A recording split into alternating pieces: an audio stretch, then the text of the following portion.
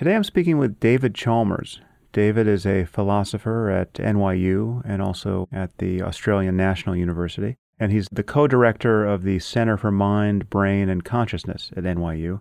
David, as you'll hear, though we've never met, was instrumental in my turning my mind toward philosophy and science ultimately, because of the work he began doing on the topic of consciousness in the early 90s. And I found it fascinating to talk to David. His interests and intuitions in philosophy align with my own to a remarkable degree. We spend most of our time talking about consciousness and what it is and why it is so difficult to understand scientifically, conceptually.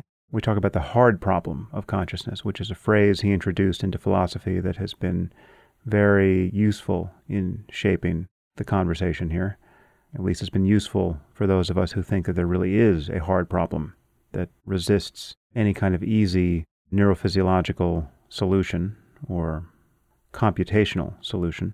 We talk about artificial intelligence and the possibility that the universe is a simulation and other fascinating topics, some of which can seem so bizarre or abstract as to not have any real tangible importance. But I would urge you not to be misled here. I think all of these topics will be more and more relevant in the coming years as we build devices which, if they're not in fact conscious, will seem conscious to us.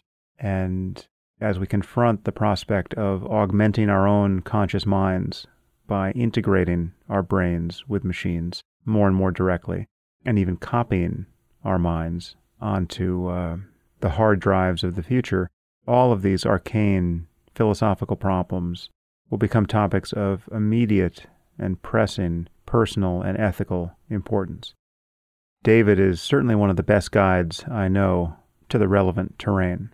So now it's with great pleasure that I bring you David Chalmers. Well, I'm here with philosopher David Chalmers. David, thanks for coming on the podcast. Thanks. It's a pleasure to be talking with you. You know, I don't think we've ever met.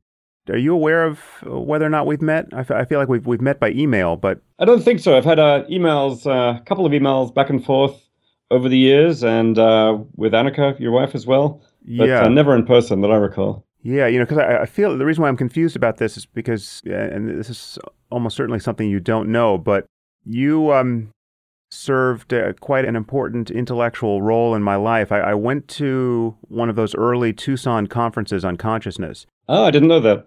I think it was probably 95. Was 94 the first one? Yeah, 94 was the first small one with about 300 people. Then it got really big in 96 with about 2,000 people. I think I went to 95 and probably 96 as well. And I had dropped out of school and was, I guess you could say, looking for some direction in life. And I became very interested in the conversations that were happening in the philosophy of mind. I think probably the first thing I saw was some of the sparring between Dan Dennett and John Searle.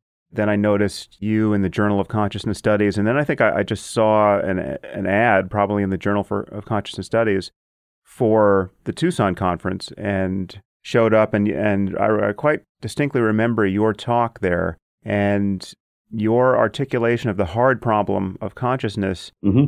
Really just made me want to do philosophy, and which led very directly into my wanting to know more about science and sent me back to the ivory tower. And I think a significant percentage of my getting a PhD in neuroscience and continuing to be interested in this issue was the result of just seeing the conversation you started in Tucson more than 20 years ago. Okay, well, I'm really pleased to hear that. I had no idea. Yeah.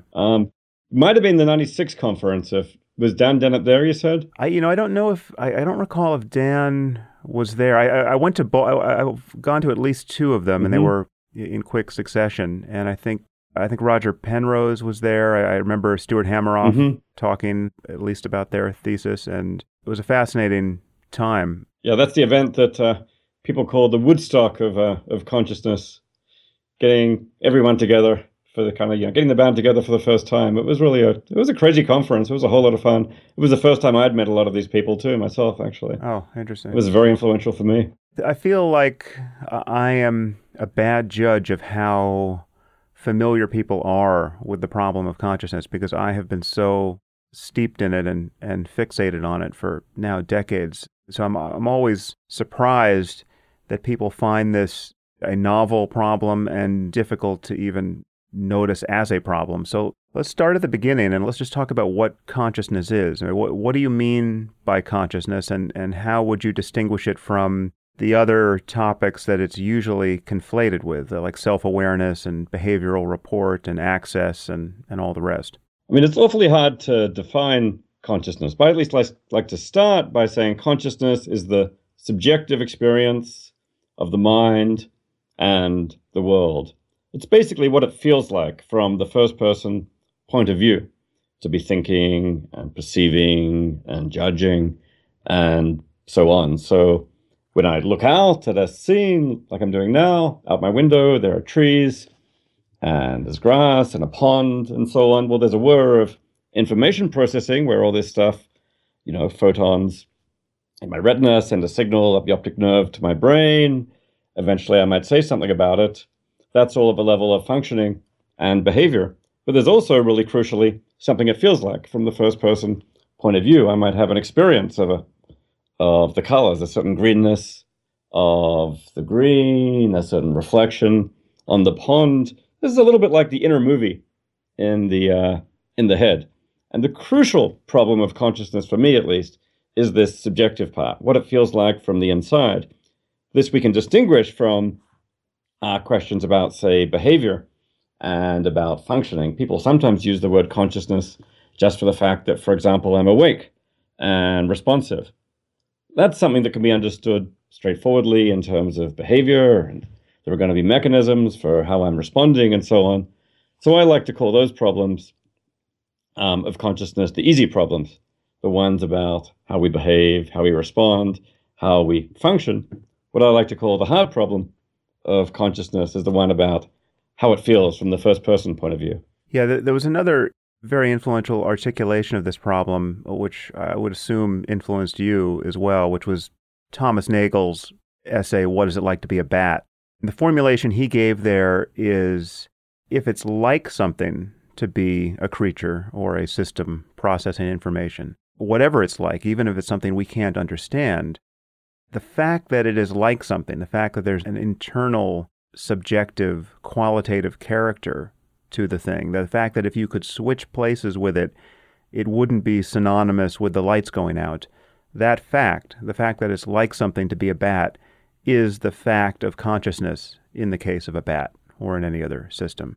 I know people who are not sympathetic with that formulation just think it's a kind of tautology, or it's just a question-begging formulation of it. But as a rudimentary statement of what consciousness is, I've always found that to be an attractive one. Do you have any thoughts on that? Yeah, I find that's about as good a definition as we're going to get for consciousness. The idea is roughly that a system is conscious if there's something it's like to be that system. So there's something it's like to be me.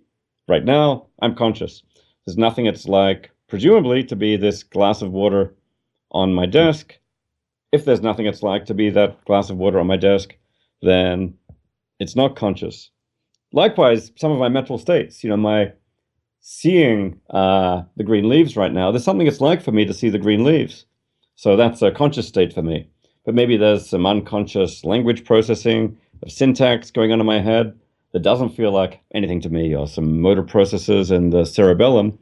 And those might be states of me, but they're not conscious states of me, because there's nothing it's like for me to undergo those states. So I find this is a definition that's very vivid and useful for me. That said, it's just a bunch of words, like anything. And for some people, this bunch of words, I think, is very useful in activating the idea of consciousness from the subjective point of view.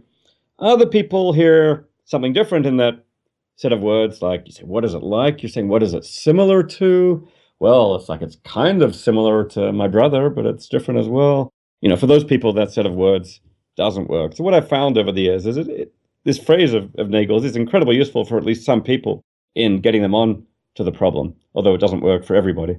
What do you make of the fact that so many scientists and philosophers define the hardness of the hard problem, and I think I should probably get you to state why it's so hard, or why you have distinguished the hard from the easy problems of consciousness. But what do you make of the fact that people find it difficult to concede that there's a problem here? Because this is just a common phenomenon. I mean, there are people like Dan Dennett and the Churchlands and other philosophers who just kind of ram their way past the mystery here and declare that it's a pseudo-mystery. And you and I have both had the experience of witnessing people either seem to pretend that this problem doesn't exist, or they acknowledge it only to change the subject and then pretend that they've addressed it. And so let's state what the hard problem is, and perhaps you can say why it's not immediately compelling to everyone that it's in fact hard. Yeah, I mean, there's obviously a huge amount of disagreement in this area. I don't know what your sense is. My sense is that most people, at least, got a reasonable appreciation of the fact that there's a big problem here. Of course, what you do after that is very different in different cases. Some people think, well, it's only a initial problem, and we ought to kind of see it as an illusion and get past it. But yeah, to state the problem, I find it useful to first start by distinguishing the easy problems, which are problems basically about the performance of functions, from the hard problem, which is about experience. So the easy problems are, how is it, for example, we discriminate information in our environment and respond appropriately? How does the brain integrate information from different sources and bring it together to make a judgment and control behavior? How indeed do we voluntarily control behavior to respond in a controlled way to our environment? How does our brain monitor its own states? These are all big mysteries, and actually neuroscience has not gotten all that far on some of these problems. They're all quite difficult. But in those cases, we have a pretty clear sense of what the research program is and what it would take to explain them. It's basically a matter of finding some mechanism in the brain that, for example, is responsible for discriminating the information and controlling the behavior. And although it's pretty hard work finding the mechanism, we're on a path to doing that. So a neural mechanism for discriminating information, a computational mechanism for the brain to monitor its own states, and so on. So for the easy problems, they at least fall within the standard methods of the brain and cognitive sciences. We're trying to explain some kind of function, and we just find a mechanism. The hard problem, what makes the hard problem of experience hard, is it doesn't really seem to be a problem about behavior or about functions. You could in principle imagine explaining all of my behavioral responses to a given stimulus and how my brain discriminates and integrates and monitors itself and controls. You could explain all that with, say, a neural mechanism, and you might not have touched the central question, which is, why does it feel like something from the first person point of view? That just doesn't seem to be a problem about explaining behaviors and explaining functions. And as a result, the usual methods that work for us so well in the brain and cognitive sciences, finding a mechanism that does the job, just doesn't obviously apply here. We're going to get correlations.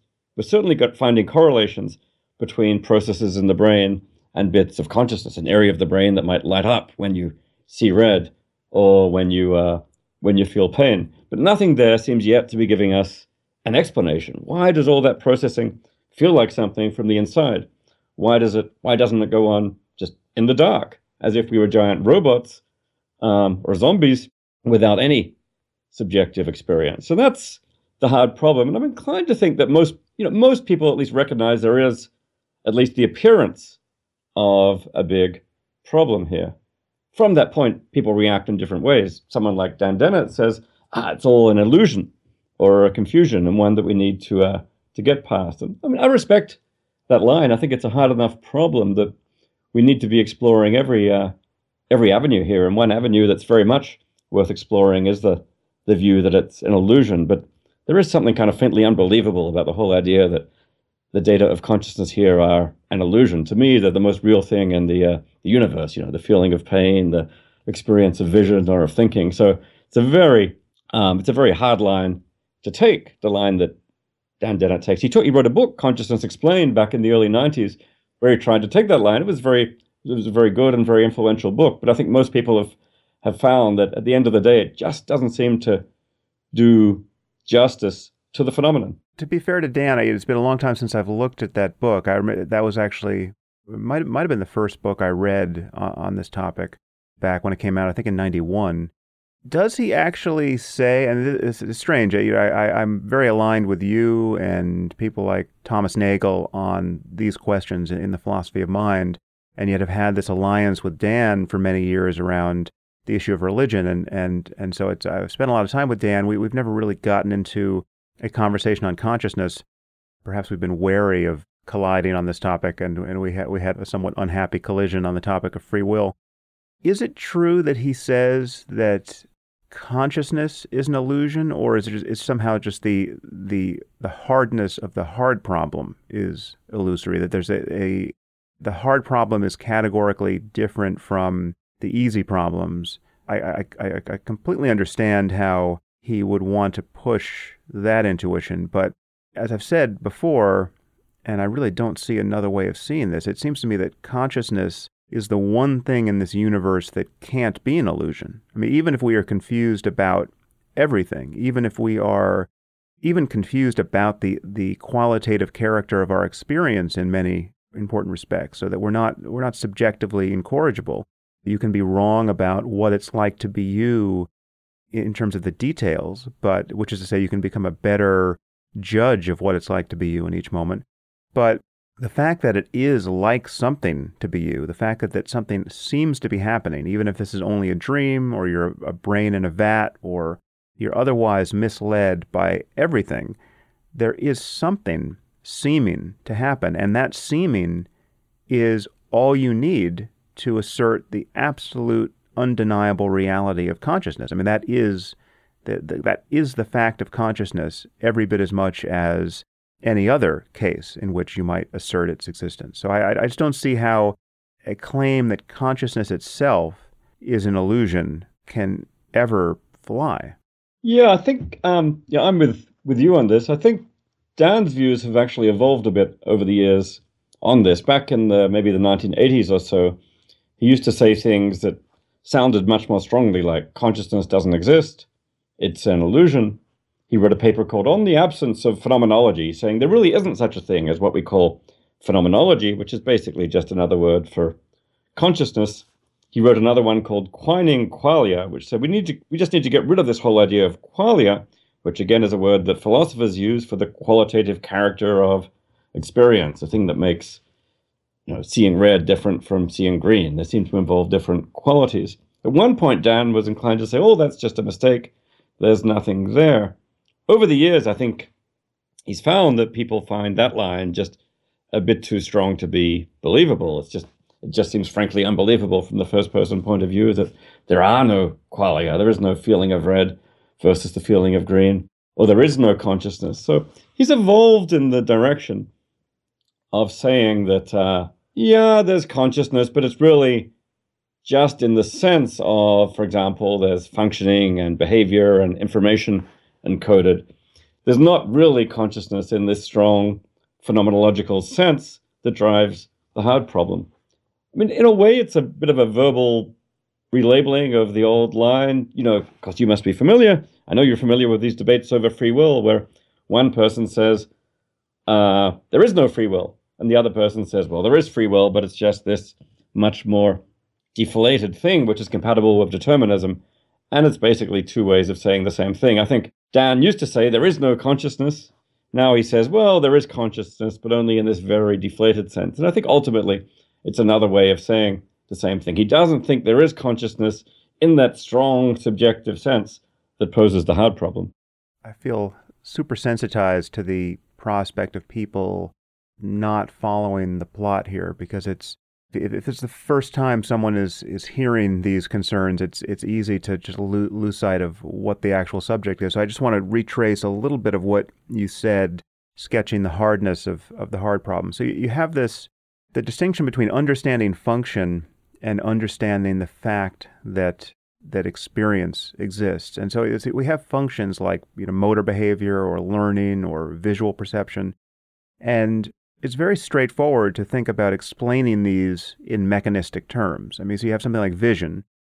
We can talk about the transduction of light energy into neurochemical events and then the mapping of the visual field onto the relevant parts of, in our case, the visual cortex. And this is very complicated, but it's not in principle obscure. The fact that it's like something to see, however, remains totally mysterious no matter how much of this mapping you do. And if you imagine it from the other side, if we built a robot that could do all the things we can, it seems to me that at no point in refining its mechanism would we have reason to believe that it's now conscious, even if it passes the Turing test.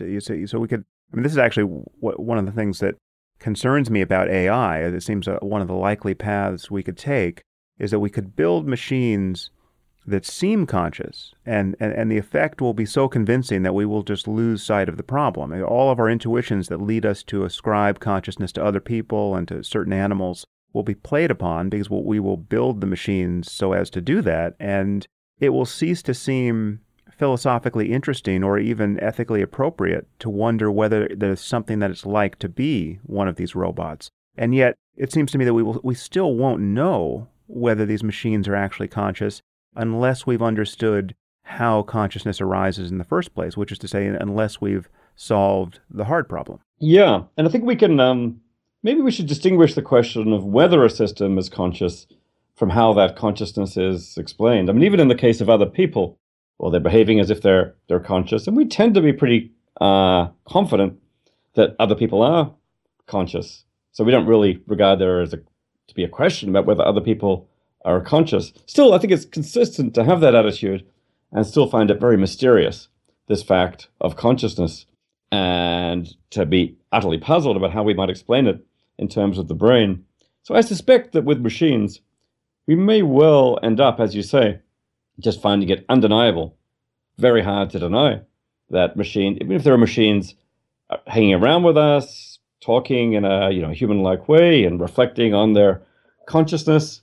Those machines are saying, hey, I'm really puzzled by this whole consciousness thing, because I know I'm just a collection of silicon circuits, but it still feels like something from the inside. If machines are doing that, I'm going to be pretty convinced that they are conscious, as I am conscious. But that won't make it any less mysterious. Maybe it'll just make it all the more mysterious. How on earth could this machine be conscious, even though it's a collection of silicon circuits? Likewise, how on earth could I be conscious just as a result of these processes in my brain? It's not that I see anything intrinsically worse about silicon than about brain processes here. There just seems to be this kind of mysterious gap in the explanation in both cases. And of course, we can worry about other people too. There's a classic philosophical problem, the problem of other minds. How do you know that anybody else, apart from yourself, is conscious? Descartes said, well, I'm certain of one thing. I'm conscious, I think, therefore I am. That only gets you one data point. It gets me to me being conscious. Actually, it gets me to me being conscious right now. Who knows if I was ever conscious in the past? Anything else beyond that has got to be something of an inference or an extrapolation. We end up taking for granted most of the time that other people are conscious, but you could try to raise questions there if you wanted to. And then as you move to questions about AI and robots, about animals and so on, the questions just become very fuzzy and murky. Yeah, I think the difference with AI or robots is that presumably we will build them, or we may, in fact, build them along lines that are not at all analogous to the emergence of our own nervous systems. And so if we follow the line we've taken, say, with chess playing computers, where we have something which we don't even have any reason to believe is aware of chess, but it is all of a sudden the best chess player on Earth, and now will always be so. If we did that for 1,000 different human attributes so that we created a very compelling case for its superior intelligence, it can function in every way we function better than we can, and we have put this in some format so that it has the mimetic facial displays that we find attractive and compelling. We get out of the uncanny valley, and these robots no longer seem weird to us. In fact, they detect our emotions better than we can detect the emotions of other people, or than other people can detect ours. And so all of a sudden we are played upon by a system that is deeply unanalogous to our own nervous system. And then we will then I think it'll be somewhat mysterious whether or not this is conscious, because we have cobbled this thing together. Whereas in our case, the reason why I don't think it's parsimonious for me to be a solipsist and to say, well, maybe I'm the only one who's conscious, is because there's this obviously deep analogy between how I came to be conscious and how you came to be conscious. So I have to then do further work of arguing that there's something about your nervous system or your situation in the universe that might not be a sufficient base of consciousness, and yet it is clearly in my own case. So to worry about other people or even other higher animals seems a stretch. At least it's unnecessary, and it's only falsely claimed to be parsimonious. I think it's actually you have to do extra work to doubt whether other people are conscious rather than just simply not attribute consciousness to them. How would you feel if we met Martians? Let's say they're intelligent Martians who are behaviorally very sophisticated, and we turn out to be able to communicate with them about science and philosophy, but at the same time they've evolved through a completely independent evolutionary process from us. So they got there in a different way. Would you have the same kind of doubts about whether they might be conscious? Yeah, well, I think perhaps I would. It would be probably somewhere between our own case and whatever we might build along lines that we have no good reason to think track the emergence of consciousness in the universe. Well, this is actually a topic I wanted to raise with you, this issue of epiphenomenalism, because it is kind of mysterious. So the flip side of the hard problem, the fact that you can describe all of this functioning and you seem to never need to introduce consciousness in order to describe mere function, leaves you at the end of the day with the possible problem, which many people find deeply counterintuitive, which is that consciousness doesn't do anything, that it is an epiphenomenon, which is an analogy often given for this. It's like the smoke coming out of the smokestack of an old-fashioned locomotive. It's always associated with the progress of this train down the tracks, but it's not actually doing anything. It's a mere byproduct of the actual causes that are propelling the train. And so consciousness could be like the smoke rising out of the smokestack. It's not doing anything, and yet it's always here at a certain level of function. If I recall correctly, in your first book, you seem to be fairly sympathetic with epiphenomenalism. Talk about that a little bit. I mean, epiphenomenalism is not a view that anyone feels any initial attraction for. The consciousness doesn't do anything. It sure seems to do so much. But there is this puzzle that pretty well, for any bit of behavior you try to explain, it looks like there's the potential to explain it without invoking consciousness in this subjective sense. There'll be an explanation in terms of neurons or computational mechanisms of our various behavioral responses. I mean, one place where so you at least start to wonder, maybe consciousness doesn't have any function, maybe it doesn't do anything at all. Maybe, for example, consciousness gives value and meaning to our lives, which is something we can talk about without actually doing anything. But then, obviously, there are all kinds of questions. How and why would it have evolved? Not to mention, how is it that we come to be having this extended conversation about consciousness if consciousness isn't actually playing a role in the causal loop? So in my first book, I at least tried on the idea of epiphenomenalism. It didn't come out saying this is definitely true, but tried to say, okay, well, if we're forced in that direction, that's one way we can go. But I mean, actually, my own view, this is skipping ahead a few steps, is that either it's epiphenomenal or it's outside a physical system, but somehow playing a role in physics. That's another kind of more traditionally dualist possibility. Or third possibility, consciousness is somehow built in at the very basic level of physics. So to get consciousness to play a causal role, you need to say some fairly radical things. I'd like to track through each of those possibilities, but to stick with epiphenomenalism for a moment, you've touched on it in passing here, but remind us of the the zombie argument that I don't know if that originates with you. It's not something that I noticed before I heard you making it, but the zombie argument really is the thought experiment that describes epiphenomenalism. Introduce the concept of a zombie, and then I have a question about that. So yeah, the idea of zombies actually, I mean, it'd been out there for a while in philosophy before me. Not to mention out there in the popular culture. But the zombies which play a role in philosophy are a bit different from the zombies that play a role in the movies or in the Haitian voodoo culture. The ones in the movies are all supposed to be.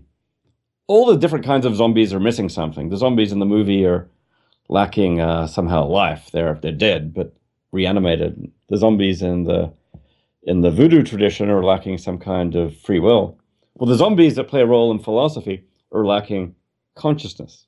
And this is just a thought experiment, but the conceit is that we can at least imagine a being, at the very least behaviorally identical to a normal human being, but without any consciousness on the inside at all, just acting and walking and talking in a perfectly human-like way without any consciousness. The extreme version of this thought experiment says we can at least imagine a being physically identical to a normal human being, but without any subjective consciousness. So I talk about my zombie twin, a hypothetical being in the universe next door who's physically identical to me. He's holding a conversation like this with a zombie analog of you right now. I'm saying all the same stuff and responding, but without any consciousness. Now, no one thinks anything like this exists in our universe, but the idea at least seems imaginable or conceivable. There doesn't seem to be any contradiction in the idea. And the very fact that you can kind of make sense of the idea immediately raises some questions like, why aren't we zombies? There's a contrast here. Zombies could have existed. Evolution could have produced zombies. Why didn't evolution produce zombies? It produced conscious beings. It looks like for anything behavioral you could point to, it starts to look as if a zombie could do all the same things without consciousness. So if there was some function we could point to and say that's what you need consciousness for, and you could not in principle do that without consciousness, then we might have a function for consciousness. But right now it seems, actually this corresponds to the science for anything that we actually do. Perception, learning, memory, language, and so on. It sure looks like a whole lot of it can be performed even in the actual world unconsciously. So the whole problem of what consciousness is doing is just thrown into harsh relief by that thought experiment.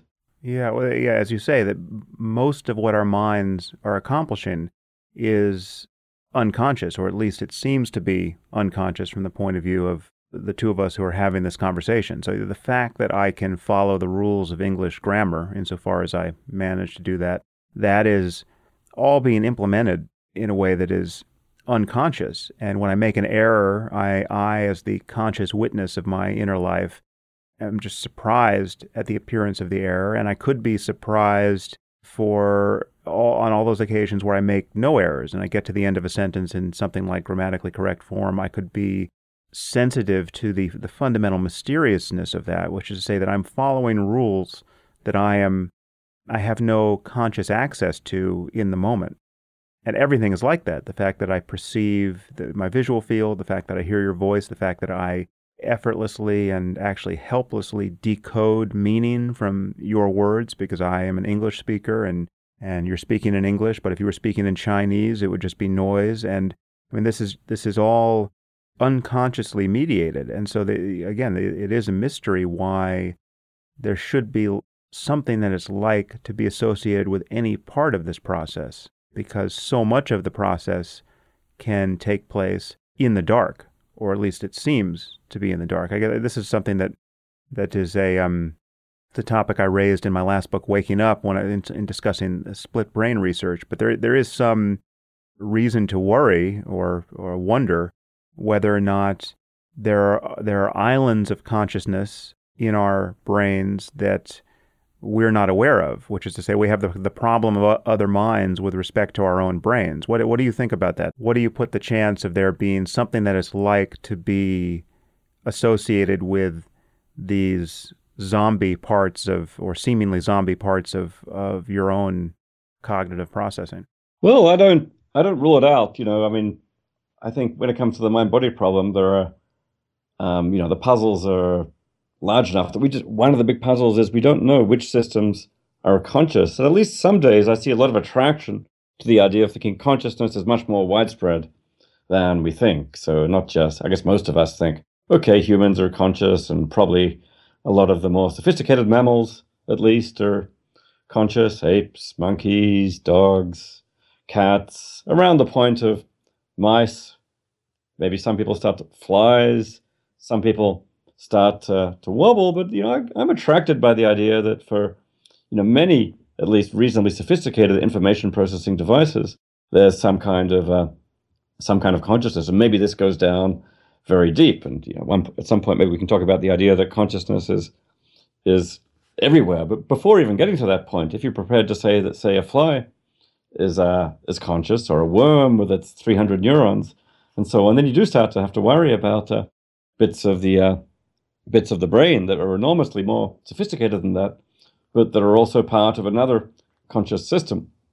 There's a guy, Giulio Tononi, who's put forward a well-known recent theory of consciousness called the information integration theory, and he's got a mathematical measure called phi of the amount of information that a system integrates and thinks. But roughly, whenever that's high enough, you get consciousness. So then, you'd look at these different bits of the brain, the hemisphere, different things like the cerebellum, and so think, well, okay, the phi there is not as high as it is for the brain, but it's still pretty high enough that in an animal he would say it's conscious. So why isn't it? And he ends up having to throw in an extra axiom that he calls the exclusion axiom, saying if you're part of a system that has a higher phi than you, then you're not conscious. So if the hemisphere has a high phi, but the brain as a whole has a higher phi, then the brain gets to be conscious, but the hemisphere doesn't. But to many people, that axiom looks kind of arbitrary.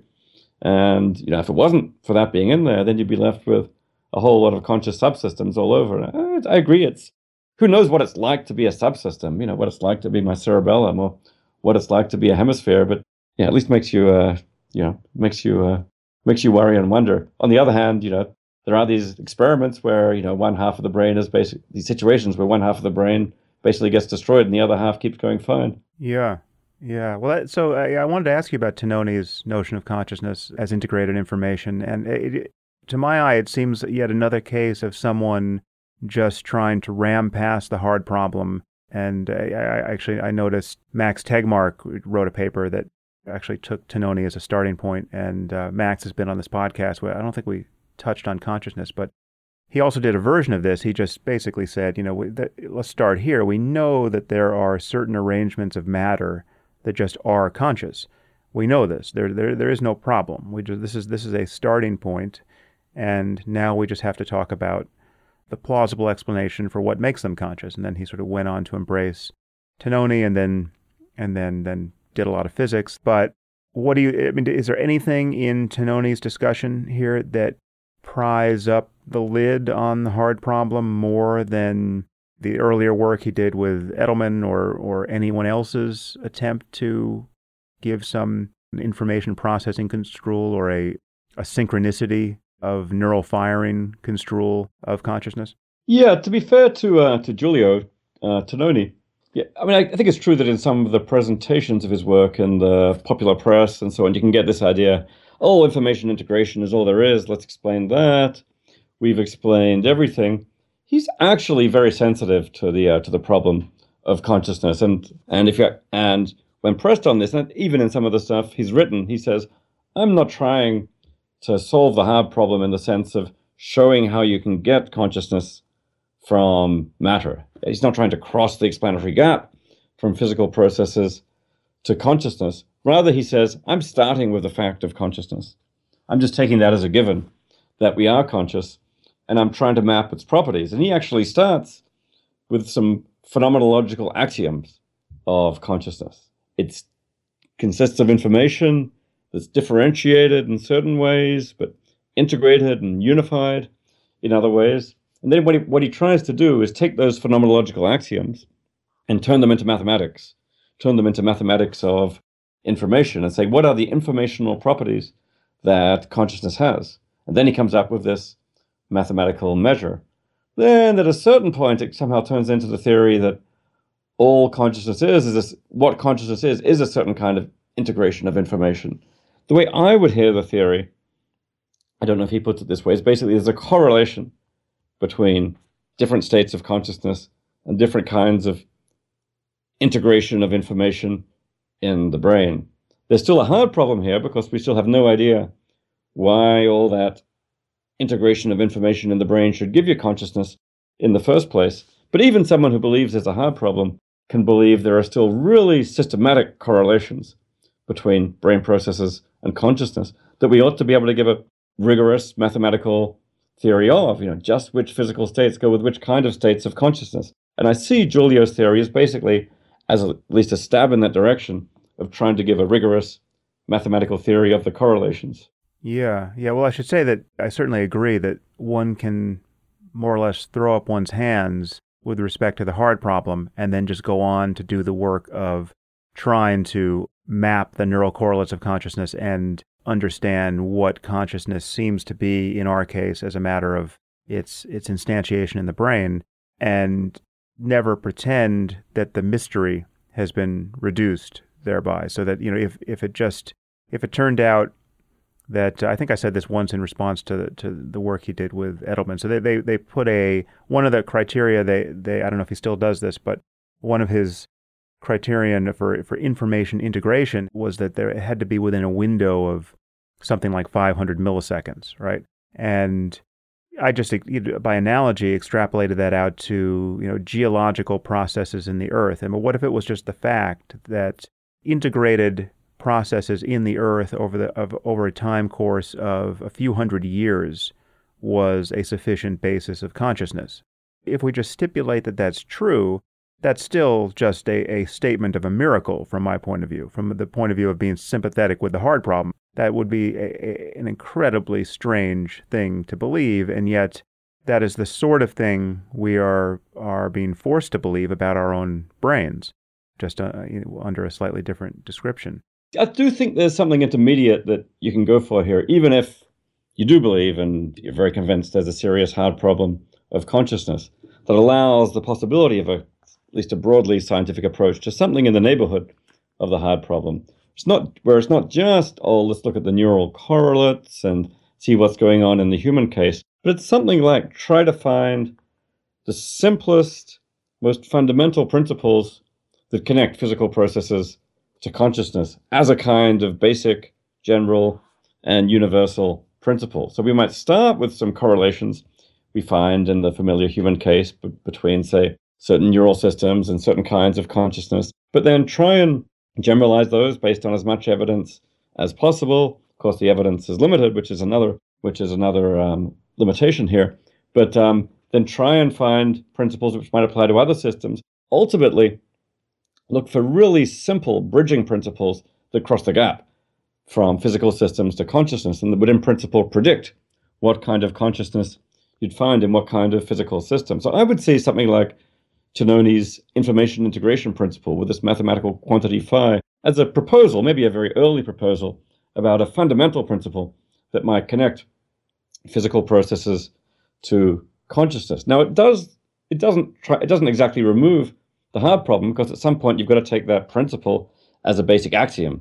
Yeah, when there's information integration, there's consciousness. But then you can at least go on to do science with that principle. And it may well be that, my take on this is that we know that elsewhere in science, you have to take some laws and some principles as fundamental. The fundamental laws of physics, the law of gravity, or the unified field theory, or the laws of quantum mechanics. Some things are just basic principles that we don't try and explain any further. It may well be that when it comes to consciousness, we're going to have to take something like that for granted as well. So we don't try to explain space, or at least we didn't try to explain space in terms of something more basic. Some things get taken as primitive, and we look at the fundamental laws that involve them. Likewise, the same could be true for consciousness. And we ended up, we ended up pretty satisfied about what goes on in the case of space. Space is one of the primitives, but we've got a great scientific theory of how it works. We could end up in that position for consciousness too. Yes, we have to take something here as basic, but we'll get this really fundamental principle, say like the information integration principle, that crosses the gap, And yet won't remove the hard problem because that'll be taken as basic, but that will at least be reduced to a situation we're familiar with elsewhere in science. Yeah, and actually I'm quite sympathetic with that line. As you say, there are primitives or brute facts that we accept throughout science, and they are no insult to our thinking about the rest of reality. And I want to get there, but I realize now I forgot to ask a question that Annika wanted me to ask. My wife Annika wanted me to ask on the zombie argument, and she was wondering whether it was actually conceivable that a zombie would or could talk about consciousness itself. I mean, how is it that you take a zombie, my zombie twin that has no experience, there's nothing that it's like to be that thing, but it is talking just as I am and is functioning just as I am. What could possibly motivate a zombie that is devoid of phenomenal experience to say things like, I have experiences but other creatures don't, or to worry about the possibility of zombies? There would seem to be no basis to make this distinction, because everything he's doing, he can easily ascribe to others that have no experience. So there seems to be no basis for him to distinguish experience from non-experience. So I just wanted to get your reaction to that on her behalf. I mean, this is a big puzzle, and it's probably one of the biggest puzzles when it comes to thinking through this idea of a zombie. Why on earth are these zombies talking about consciousness if they don't have it? Now, if the claim is just, are zombies conceivable, I don't think it's particularly hard to at least conceive of a system doing this. I mean, I'm talking to you now, and you're making, a lot of comments about consciousness that seem to strongly suggest that you have it. Still, I can at least entertain the idea that you're not conscious and that you're a zombie who's in fact just making all these noises without having any consciousness on the inside. And I think we can do this, we can conceive of this with any other person. So at least there seems to be no contradiction in the idea. That doesn't mean that it's a sensible way for a system to be, or that it's somehow, that makes it easier to understand or to explain those systems. I mean, surely, yeah, if there was actually a world of, if there were zombies among us, they probably wouldn't talk about consciousness. So in some ways, conceiving of zombies is a bit like, conceiving of anti-gravity in a world of gravity, and so on. It might be well in tension with other things in the world, and it might not really make sense. But the basic idea, I guess, is that, well, there are brain mechanisms responsible for everything that we say and everything that we do, and whatever is explaining that in us, those behavioral responses will also explain it in the case of a zombie.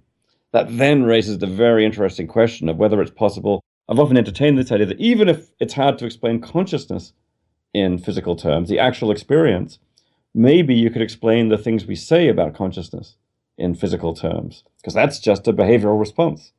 That's in principle one of the easy problems.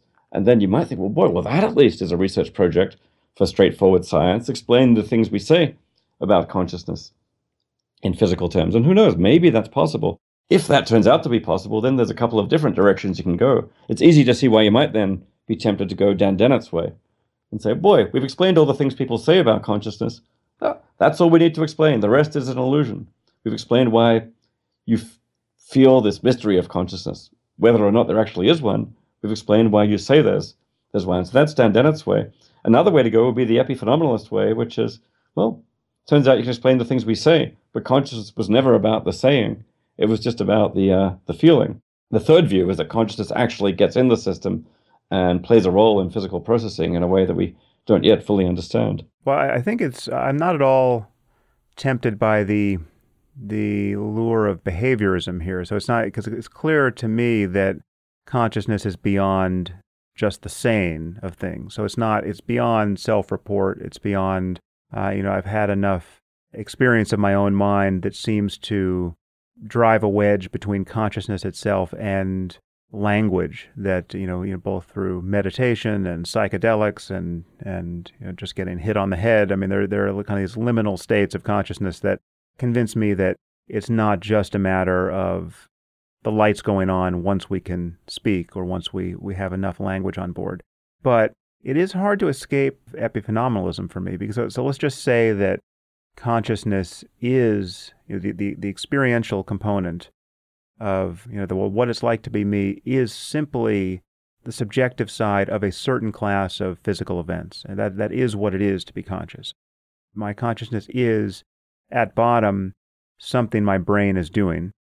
Then when we say that consciousness makes a difference, and we entertain, why it might have evolved and all the rest, aren't we still saying that it makes a difference in terms of its physical correlates? I mean, the cash value of consciousness in each moment is always the cash value of its antecedent physicality, right? So that doesn't still leave the qualitative character an epiphenomenon? I think it does, given certain assumptions. If you think consciousness is distinct from the physical correlates, and if you think the physical correlates form a closed system, a kind of a closed network where every physical event has a physical cause, then it's very hard, I think, to avoid the conclusion that consciousness is an epiphenomenon.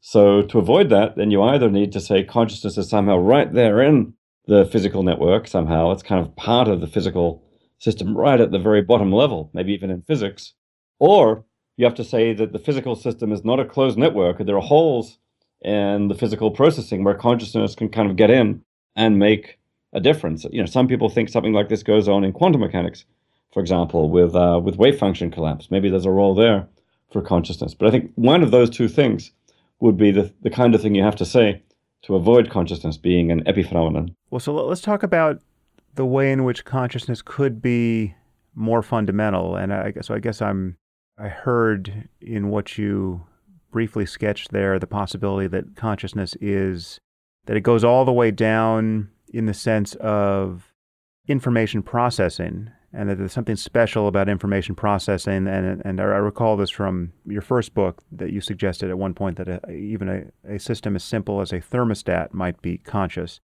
in that it processes information.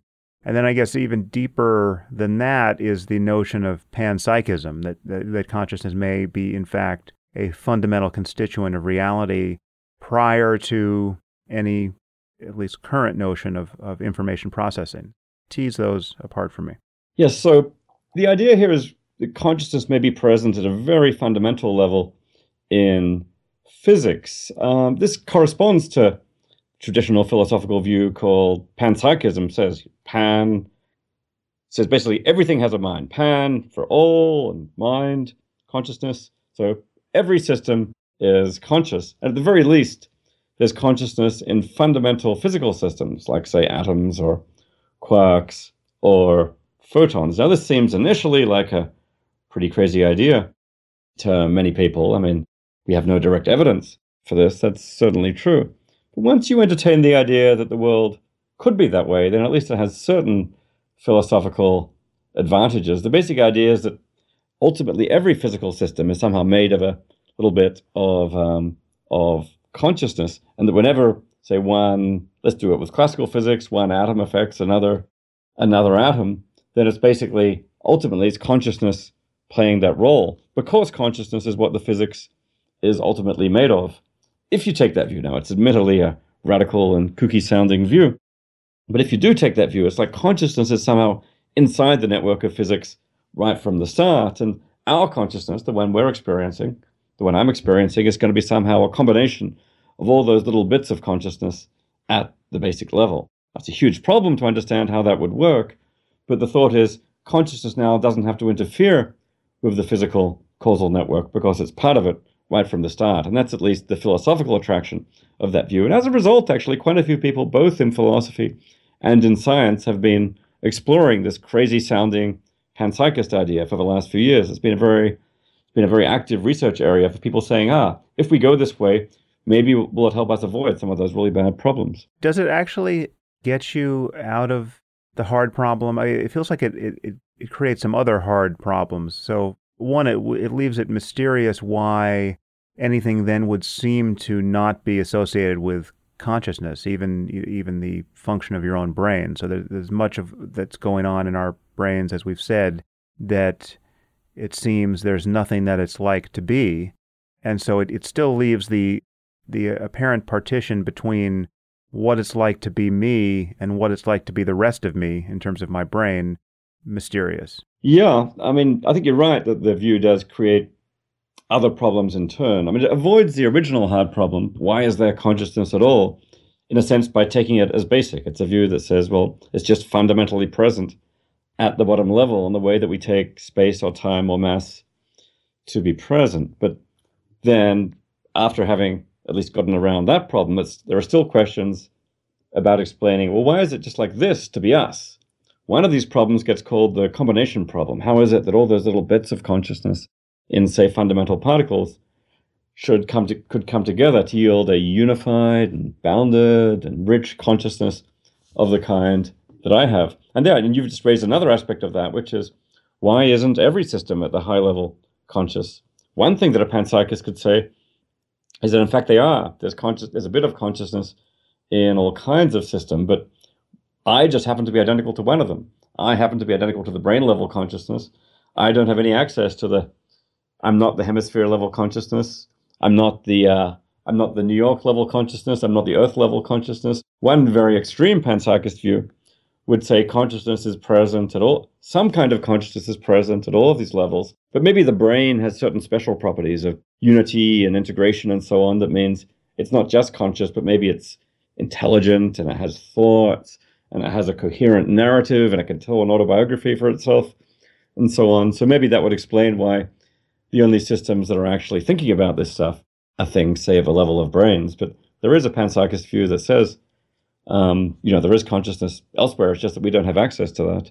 Yeah, and it does raise the question of just what you would expect to be different, because it is, you say it's a strange theory, and it is quite strange to imagine that everything, including tables and chairs and even the subatomic particles of which they're composed, is conscious on some level. I don't think a panpsychist would say that a chair is conscious as a chair, but just that matter on some of its most basic levels would just throb with the dull hum of something that is likeness.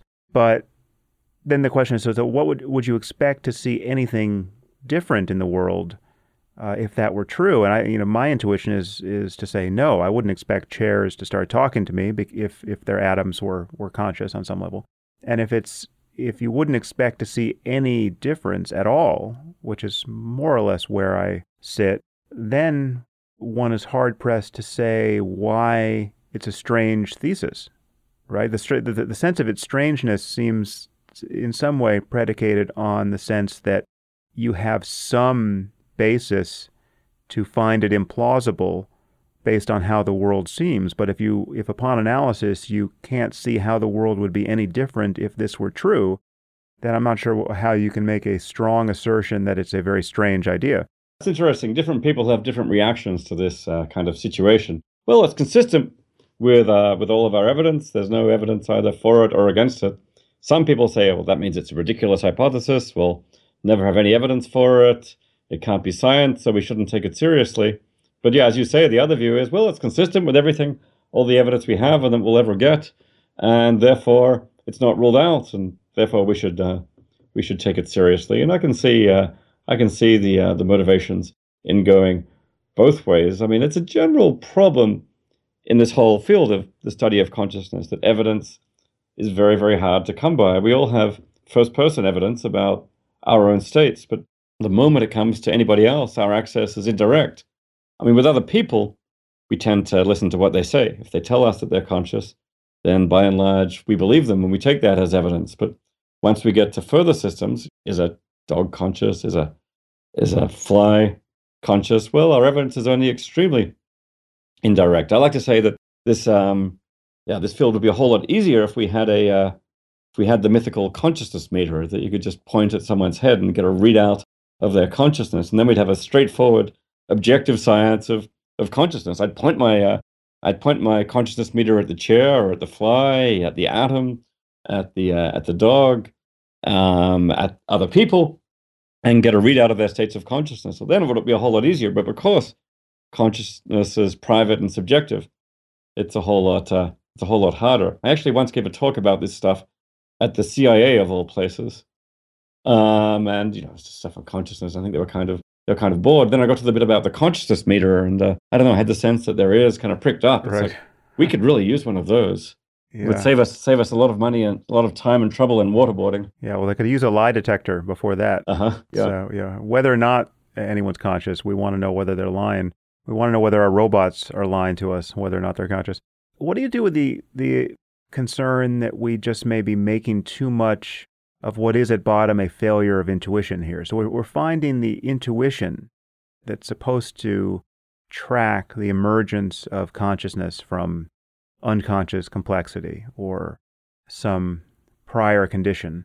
And we find this to be fundamentally mysterious, but it's, at some level, that is a statement about our own cognitive deficits and what it's like to be us. And I recently had this experience in an unrelated area. I was telling my daughter how to spell the word boat, and I told her, but it just didn't sound right to me. I mean, so the spelling of this very simple word seemed deeply unfamiliar to me all of a sudden, and I actually had to Google the word boat to see that I was spelling it correctly. What's going on with that O followed by an A all of a sudden? Yeah, exactly. So and then, but the truth is, when I stare at the word boat, it still doesn't look right to me. It's like I've had a stroke in the area of my brain that deals with nautical terms or something. So it's and in fact, you can do this with anything. If you just stare at any word, it can begin to seem unfamiliar. But of course, there's no hard problem for the spelling of the word boat.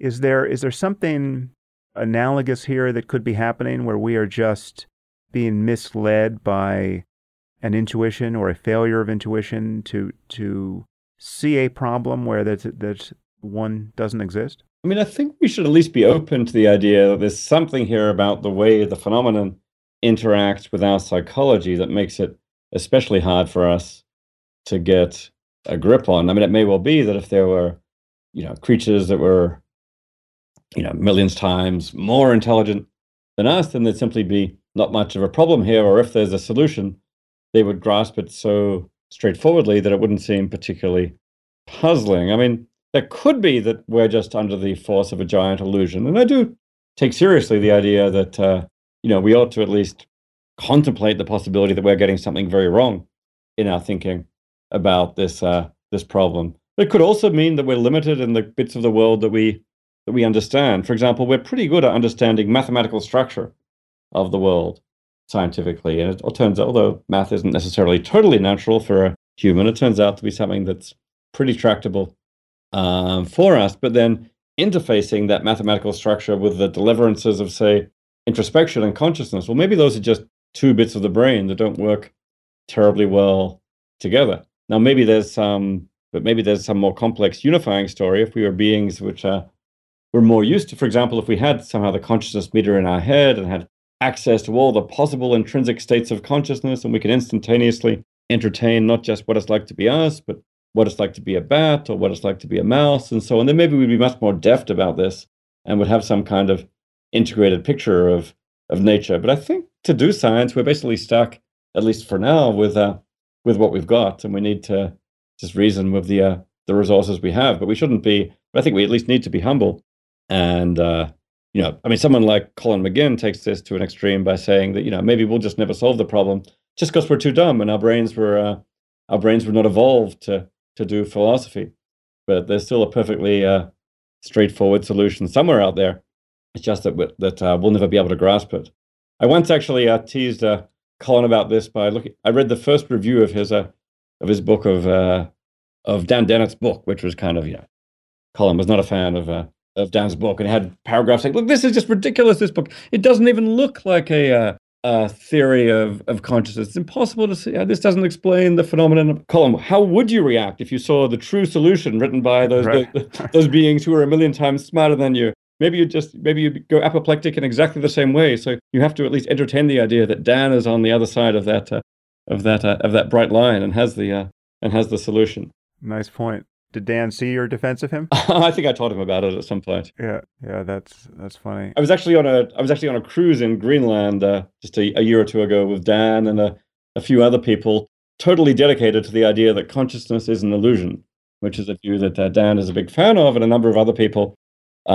The Churchlands, Paul and Pat were there, and Andy Clark, and Nick Humphrey, largely people who are fans of the idea that consciousness is an illusion. So we gave that idea a run for its money for a week or so in between, looking at icebergs and going around this amazing landscape. And I think it's an idea that, although I find the view completely implausible, I think it's the kind of view that we need to be developing, in particular that materialists and reductionists need to be really trying to develop seriously, at least as one of the major alternatives in the theory of consciousness. But well, actually, that leads me to a topic I'd like to close with, which is AI and the matrix, and really where this may all be headed if consciousness is just a matter of information processing. But you have gone the other way on the topic of this, of the illusoriness or not of things, where you, at one point in an article, you took an unconventional line on this notion of being a brain in a vat or being in the matrix, where most people put that forward as, if that were the case, then reality is in some sense an illusion. Consciousness may not be an illusion. In fact, I would say consciousness is, again, the one thing that can't be an illusion, even if everything that seems like something is in fact different from what you think it is. You think you're in a world, but you're really in a matrix.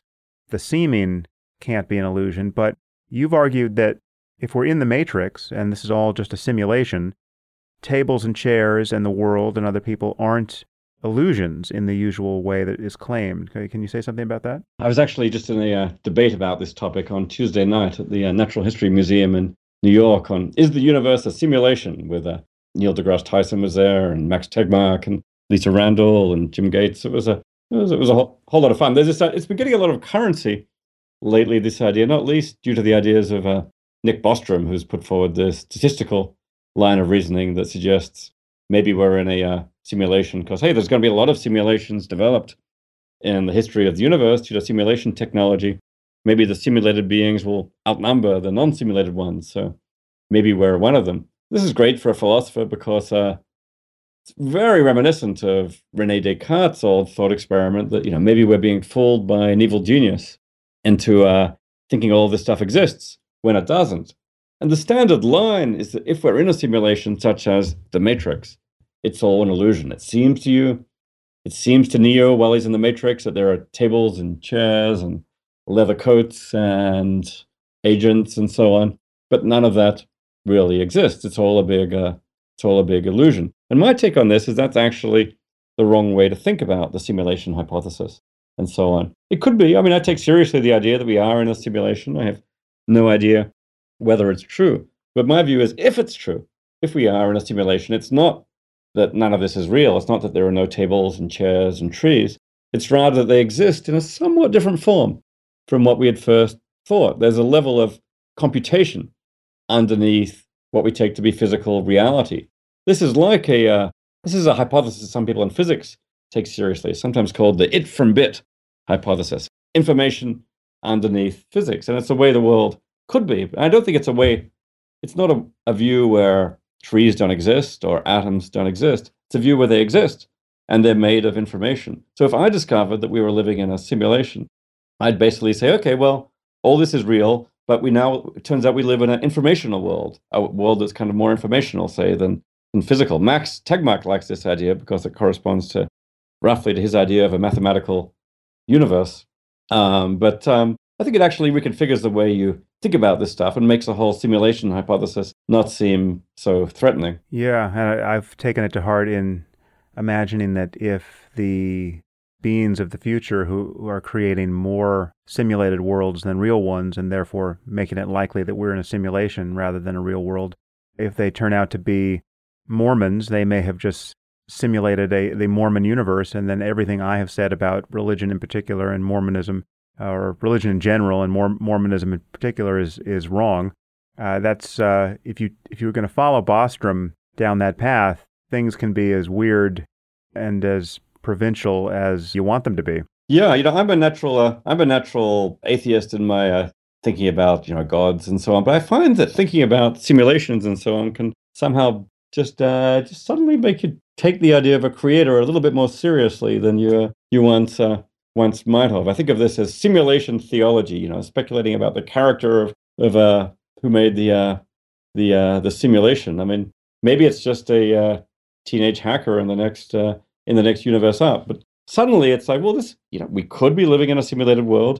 There could be a creator, at least of this local bit of the universe that we're looking at. I don't know what your take is on this as a devout atheist, but is this a theology that even a naturalist can take seriously to some extent? Well, it's interesting to try to get under the statistical argument. I mean, it really is just, it's not based on any evidence that we're in a simulation. It's just based on extrapolating that as we continue to make progress in computer science, or as any intelligent beings do, one of the things they will do is simulate worlds in their machines, and almost by definition, simulations will outnumber real universes, and outnumber by such a factor that it's only reasonable to suspect that if you find yourself in a universe, you're more likely to be in a simulated one. And so it's not based on anything other than that probabilistic argument. I feel like other people have used that to similarly thrilling effect. I think was it the philosopher John Leslie who once wrote a book, The End of the World, doing a similar... The doomsday argument. Right. Yeah. The world is probably going to end soon. Otherwise, we'd be unreasonably and unexpectedly early in the history of the universe. Assuming we're about halfway, which is what you'd expect, then yeah, the world is ending any year now. Right. And halfway being in terms of the number of lives lived. Right, the number of beings, because I think it's been something, if you go back to the dawn of the species, I think it's something like 100 billion people, Homo sapiens, have ever existed. I could have that a little off, but it's not by an order of magnitude. There are 7 billion of us now. So if there is just if we have a truly open-ended future where we go on to colonize the rest of the solar system and move out among the stars, and there are going to be trillions upon trillions of us for thriving for billions of years, well, then we are so early at the dawn of this thing that we are this crazy statistical anomaly. But I feel like and again, forgive me for not remembering the details, but I feel like some statistically minded people push back against that as an instance of shoddy mathematical reasoning. Do you remember anything convincing being said against Leslie or being said against, in this case, Bostrom, just about the probabilistic argument? For Leslie's doomsday argument, I think there's a few things you can say. One line that I was always found interesting in response is that, well, just say this is an infinite universe and this all goes on forever. Then any being relatively early in the universe, assuming a starting point that was a finite amount of time ago, like the Big Bang, any being anywhere in the universe is going to be at a finite point with finite time before them and infinite time ahead of them. So any being is going to be unreasonably early in the history of the universe. Even if we're the Googleplex being, it's still like, well, it's just the very dawn of the universe on the infinite time scale. So that's if the universe is infinite, I think then all bets are off with respect to this kind of reasoning. I'm not sure that worry applies to the Bostrom case. And in general, I'm a bit more sympathetic with Bostrom's argument than with the doomsday argument. But it really does turn. I think it connects to our earlier discussion because it does turn on a premise about consciousness. It turns, in particular, on the claim that all those simulated beings in simulated worlds are in fact going to be conscious, like us. Because after all, I know that I'm conscious. If I could know that a simulated being wouldn't be conscious, I would then have decisive evidence that I'm not simulated. So Bostrom actually brings in as one of the principles supporting his reasoning, a principle of substrate independence.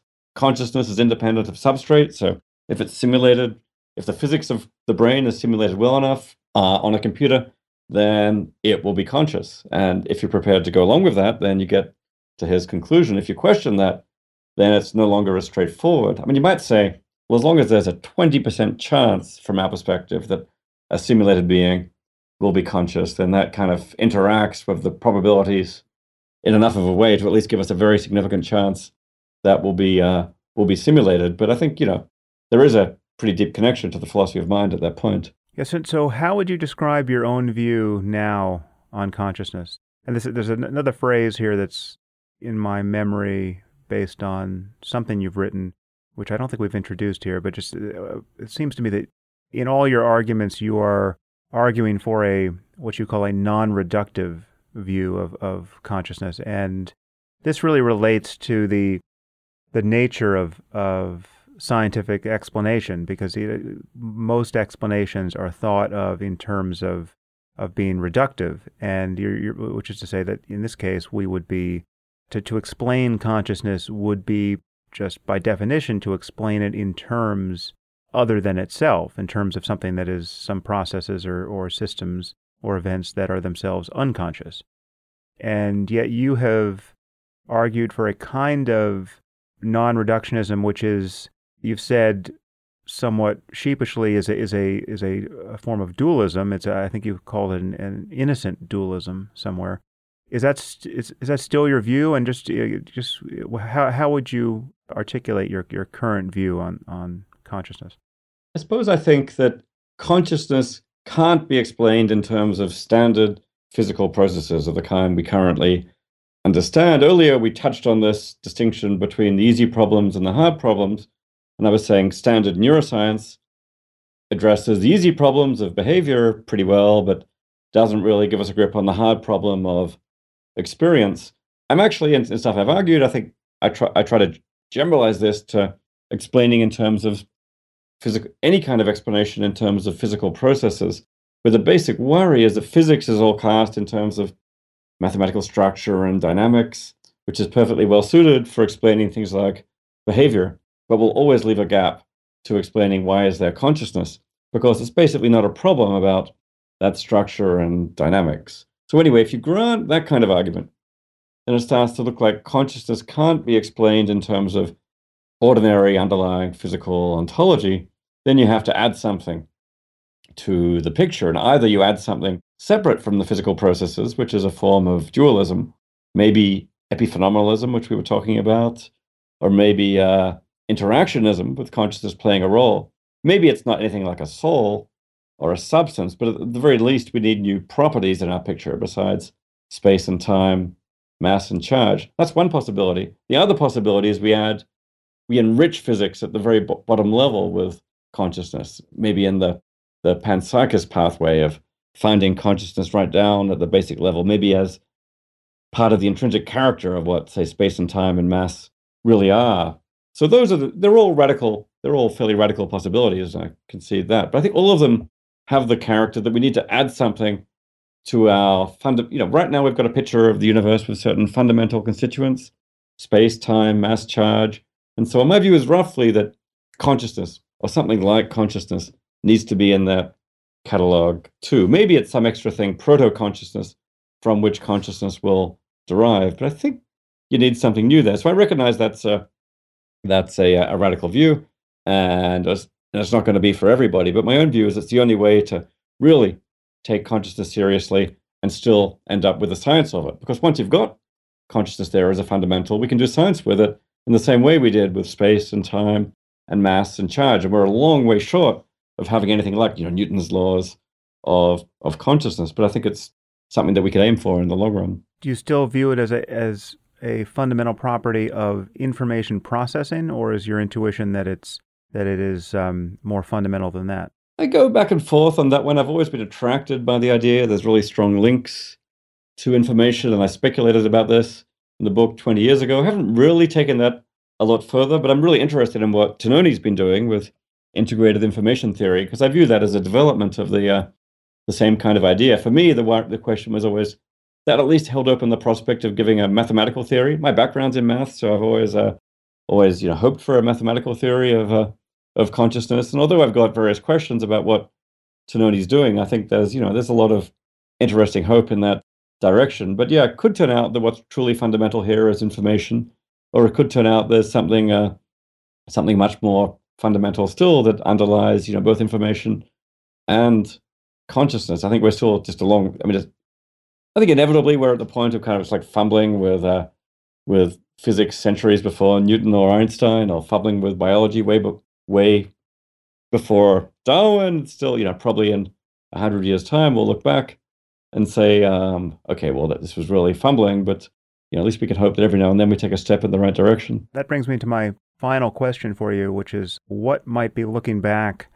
in 100 years' time. What are your thoughts on AI? And I assume you're aware of what Bostrom has been saying about it, if you haven't actually read his book Superintelligence. So yeah, give me your take on AI. And I just recently drunk the Kool-Aid here. It's been about a year since I've been thinking about AI, and it was Bostrom's book was the first input, and I've grown worried about the safety concerns, the control problem, as he calls it, and I'm just wondering what your thoughts are there. Yeah, and I'm very interested in AI, and I think there certainly are reasons for concern. I did my PhD in an AI lab, actually, at Indiana University. Doug Hofstadter, who wrote Gödel Bach and so on, was my thesis advisor, and he was basically doing AI as he still is.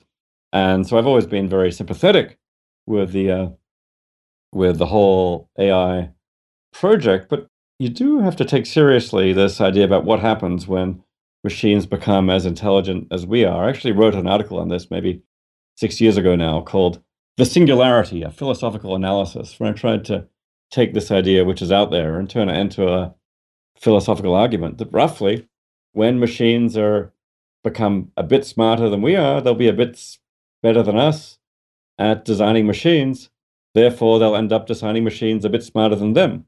And that process will just continue recursively until fairly soon you have machines that are way smarter than we are, which presumably leads to massive ramifications for what happens in the world. And in the article I wrote on this, I basically took the line, yes, you can turn that informal argument into a fairly rigorous argument that it's in fact pretty likely that something like this will happen. I mean, certain fairly strong conditions would have to hold for AI not to be possible of this kind. One thing worth noting is that the considerations about consciousness can almost be set to one side here, because all that really matters for us, like from the point of view of self-interest, is the behavior of these machines. If it turns out they're unconscious zombies who are taking over the world, well, that's not much consolation for us. So, yeah, well, it's interesting because I've heard at least one computer scientist talk about this, and he took a line that was, I guess, analogous to Nozick's utility monster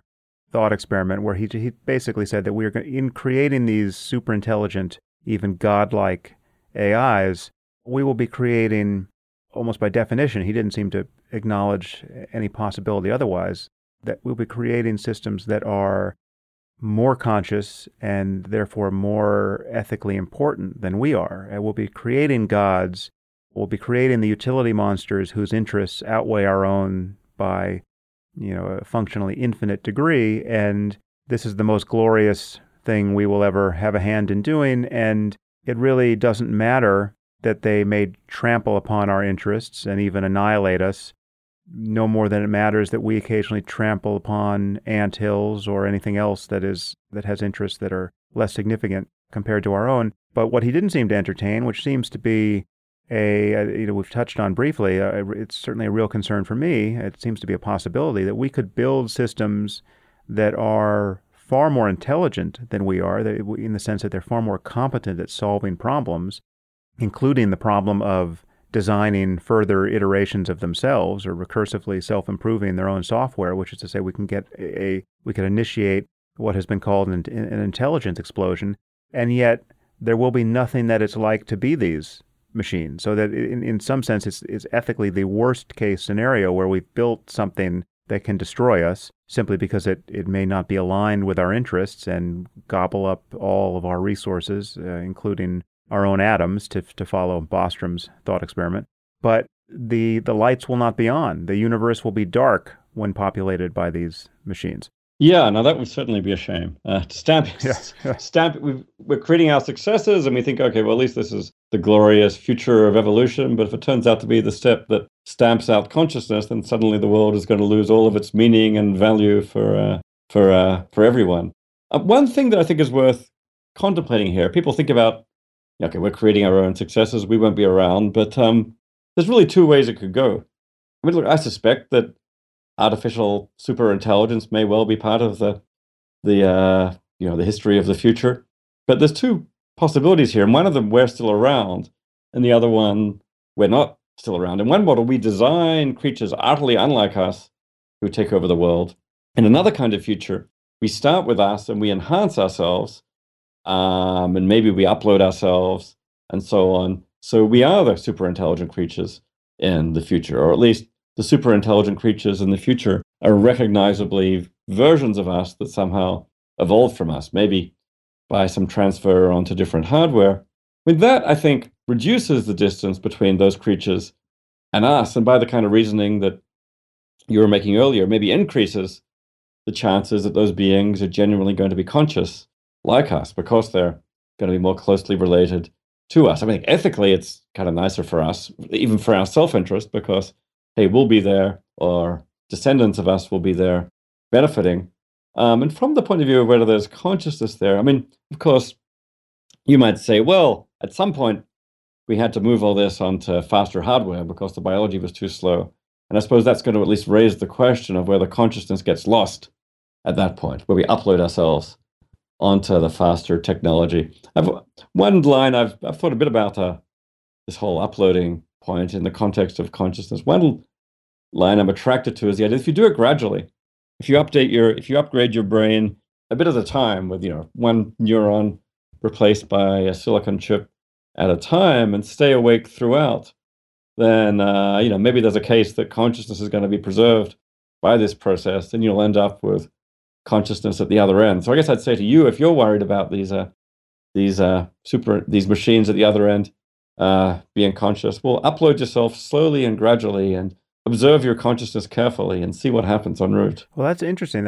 Do you think that solves the problem, I guess, first introduced by Derek Parfit, the teletransporter problem? Because it seems like uploading has always suggested that it could just be a matter of copying yourself and then being killed, right? So the normal notion of uploading is you do we have cracked the neural code. We can now read out every human mind onto some more durable substrate, now in the Matrix or now on our, one of Amazon's servers. And so you can back up your mind, and yet the experience of having it backed up would just be, it seems, being told, congratulations, Mr. Chalmers, your mind has been successfully backed up. Now you don't need your meat body anymore. How would that be any different from a murder? And what you seem to have sketched out here is a process whereby we could gradually integrate our minds by migrating, one functional neuron at a time into the cloud. And if at any point in that process the lights seem to be going out, well, then we could stop it, presumably. But it's an interesting notion of kind of bridging what it's like to be us with what it's like to be on some other substrate, and removing the fear that it could just all be, it could just all be a matter of unconscious information processing on the other side. Yeah, I think there are actually two distinct worries about uploading when people think about loading their brain onto a computer. One worry about the uploaded version is, will it be conscious?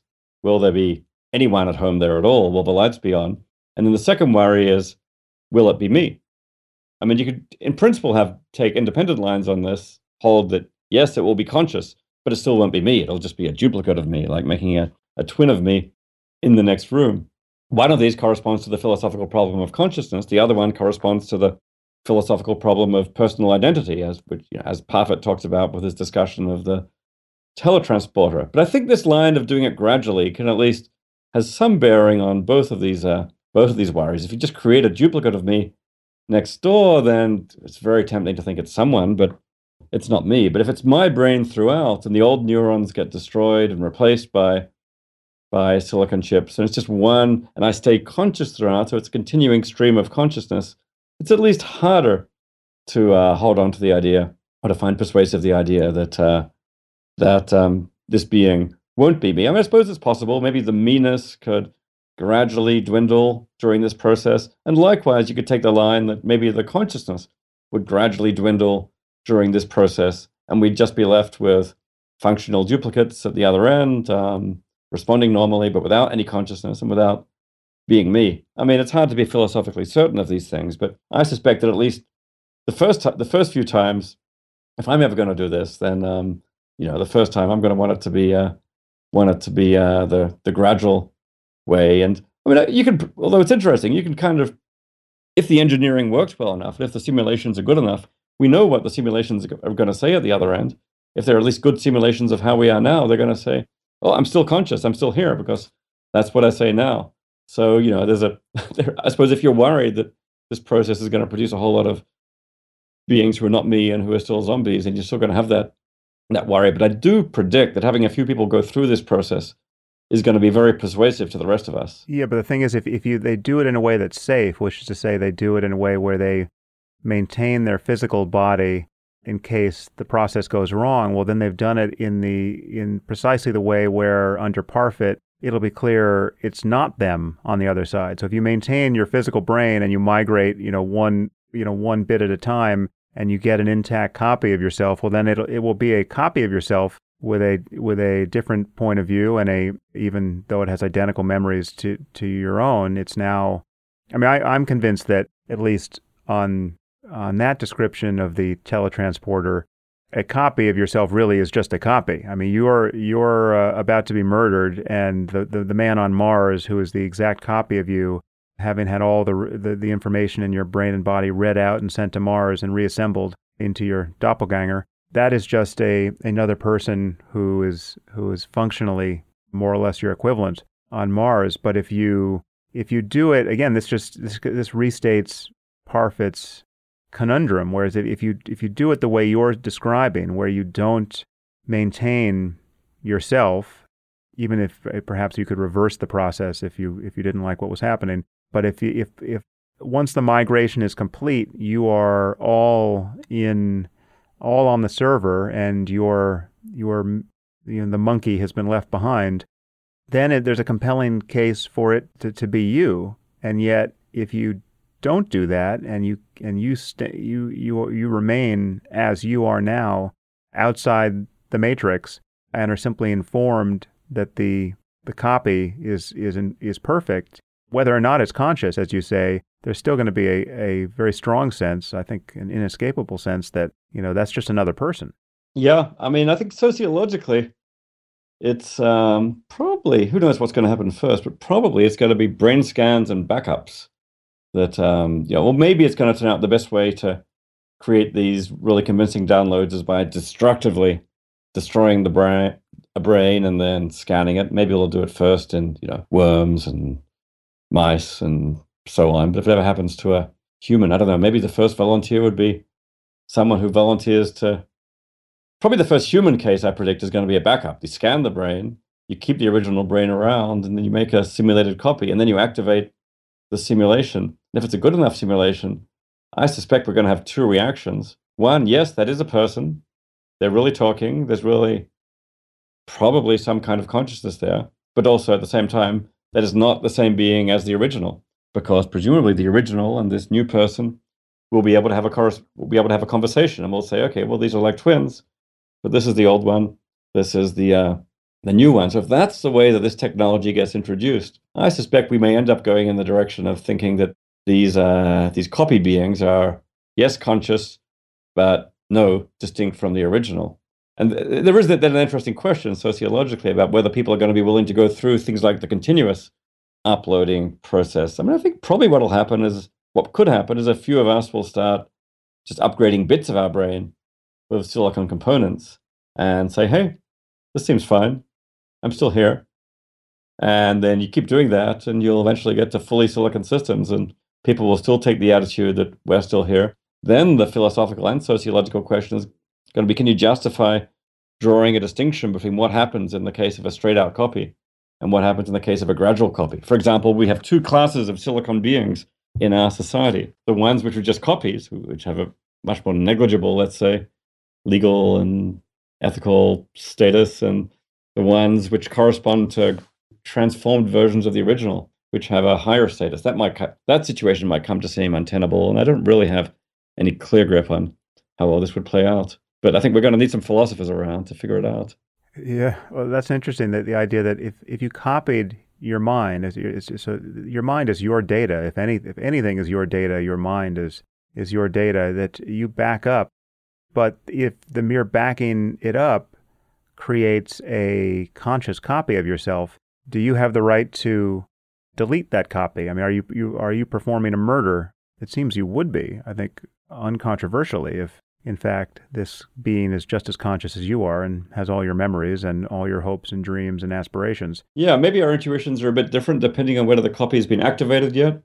If it's just a record on a disk and it's never yet produced any consciousness, it's just kind of waiting to be activated, maybe we can delete it. But the moment it's actually been conscious and maybe started going in its own directions and, got a moment of input and thought its own thought, then now it's its own being. And at this point, I think, certainly once it's conscious, the thought that you can just deactivate it, well, that's killing a conscious being. And, suddenly these beings have to be admitted into our moral circle of concern. Well, the idea that we would proceed based on just merely augmenting our minds or repairing damaged parts of our brains.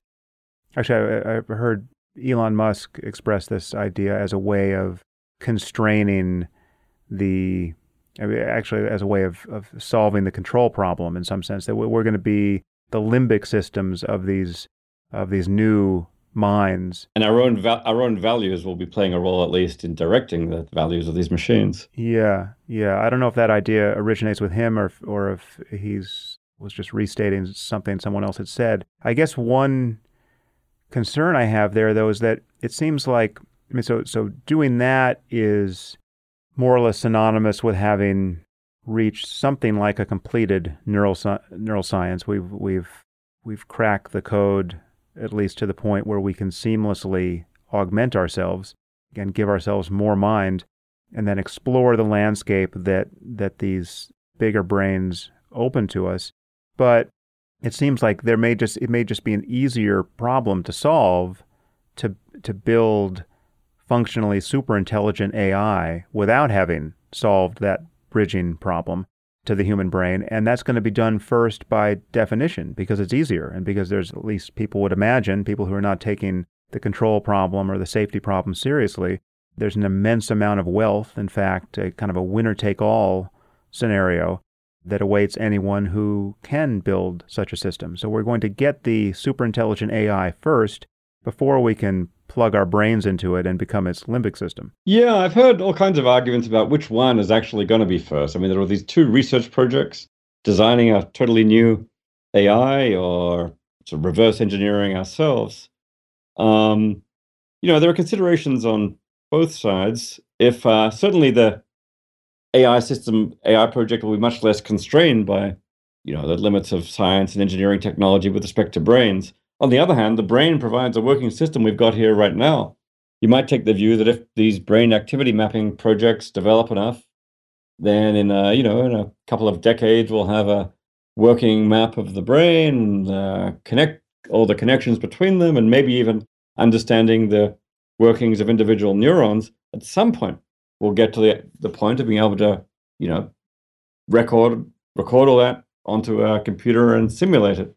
Now, of course, there could be intermediate points, which is actually where we are right now with the worm. C. elegans has 302 neurons, and we've mapped all the connections between them in a perfect map. But we still can't get a simulation to work because we don't understand the principles of how all the components work well enough. So, but you can imagine a future where in, say, 30 years' time, we understand both the mechanisms and the connections well enough just to scan a brain and activate it well before we're in a position to actually design a new AI from scratch. So I think it's actually an open question which one will come first. But I do suspect that which one comes first is going to make a big difference to what happens after that. I find myself kind of hoping that maybe it'll be the brain-based version that comes first, because that ends up looking potentially like a future more friendly to human beings. And I've got enough self-interest. I've got enough self-interest. I hold out a little sliver of hope that I may actually be there, and well, if not me, then at least some relatives or conspecifics or something. But give it a few decades, and maybe I still hold out a sliver that I could eventually be there and upload myself eventually. Well, listen, David, it's been fascinating to talk to you. I really appreciate your time that you've been so generous with. Where can people find more about you? Where do you want to point people online to read your work and interact with you? Oh, I have a website, It's conch.net, the first 5 letters of consciousness, or just do a Google search on my name, and there's all kinds of articles there. If people are interested in following up the ideas about consciousness, probably my old book, The Conscious Mind, is the best place to start, although there's also there's a TED Talk I gave recently, and an article in Scientific American from a while back. Anyway, those can all be found via my website. I should also mention on this last topic of AI, we're having a conference on the ethics of artificial intelligence at NYU, New York University, in the fall, at which all these people are going to be coming along. Nick Bostrom and Demis Hassabis, who just designed the Go program that won the big showdown there, and Eliezer Yudkowsky, and a number of philosophers who work on ethics, a number of principles from AI, all coming together to figure out some of these, or to at least talk about and see what we can do in figuring out some of these difficult ethical issues about AI, because I think it's a place where both philosophers and technologists and scientists can all come together, and it's a place where, the issues may have a huge impact on what happens next. Nice. Well, maybe I should go to that. What are the dates of that? It'll be mid-October. I think it's either the 14th or the 21st. We're just narrowing down the date now. But boy, yeah, it'd be great to have you there. Yeah, that's great. Well, thank you for continuing that particular conversation, because I'm in touch with Eliezer, and I'm just amazed at how difficult it is for people, even myself, frankly, to emotionally grasp the implications here. It's like it's hard to see. I think most people's default sense is that this is truly much ado about nothing. It's basically a grandiose version of the Y2K problem, where you had a bunch of techies worrying about something that when the calendar changed, nothing much happened. And I feel like people are assuming that's the case here, and it does not seem like a safe assumption. So I'm very happy that you're continuing the conversation on this topic, because it's going to be more and more pressing to get our heads straight around this. Even if there's only a 10% chance that something like this is going to happen, then boy, we should be at least giving 10% of our heads to worrying about this, so to speak, because the consequences are so enormous. That, I don't really understand the dismissive attitude. It's got a science fictional flavor here, but it just seems to be there's clearly a concern here that everyone ought to at least be thinking about. I mean, people get distracted by time frames. Is it going to happen in 10 years? Probably not. But even if it's going to happen in 50 or 60 years, we should be, or 100 years, it's something we need to be thinking about. Yeah. The most troublesome aspect of it for me is that many people who really should know better, many people who are even doing the work, seem to hold up the time frame dismissal as somehow relevant. The people who think it's not going to happen in 10 years, but really are not at all confident that it won't happen in 50, seem to think that means that there's nothing to think about in the meantime, which is crazy given how quickly a decade passes. Yeah, maybe it's a little bit unfortunate that Ray Kurzweil, who sort of first popularized this idea for a lot of people, called his book "The Singularity is Near," and a whole lot of people focus on the near part and say, no, it's not near, it's only in the middle distance. But I think the idea of the singularity here, whether it's near or far, is a sufficiently important one that we really need to be thinking about it. And we're not in a position to predict also exactly when it's going to happen. So no one's saying devote as many resources to this as we're devoting, say, to climate change. But even if we devoted 1% as many resources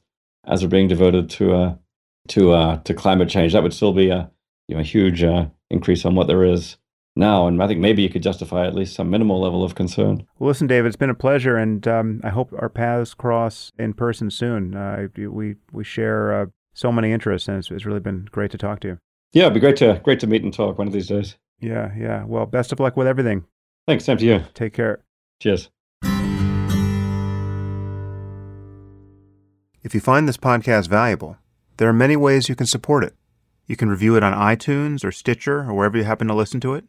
You can share it on social media with your friends. You can blog about it or discuss it on your own podcast. Or you can support it directly.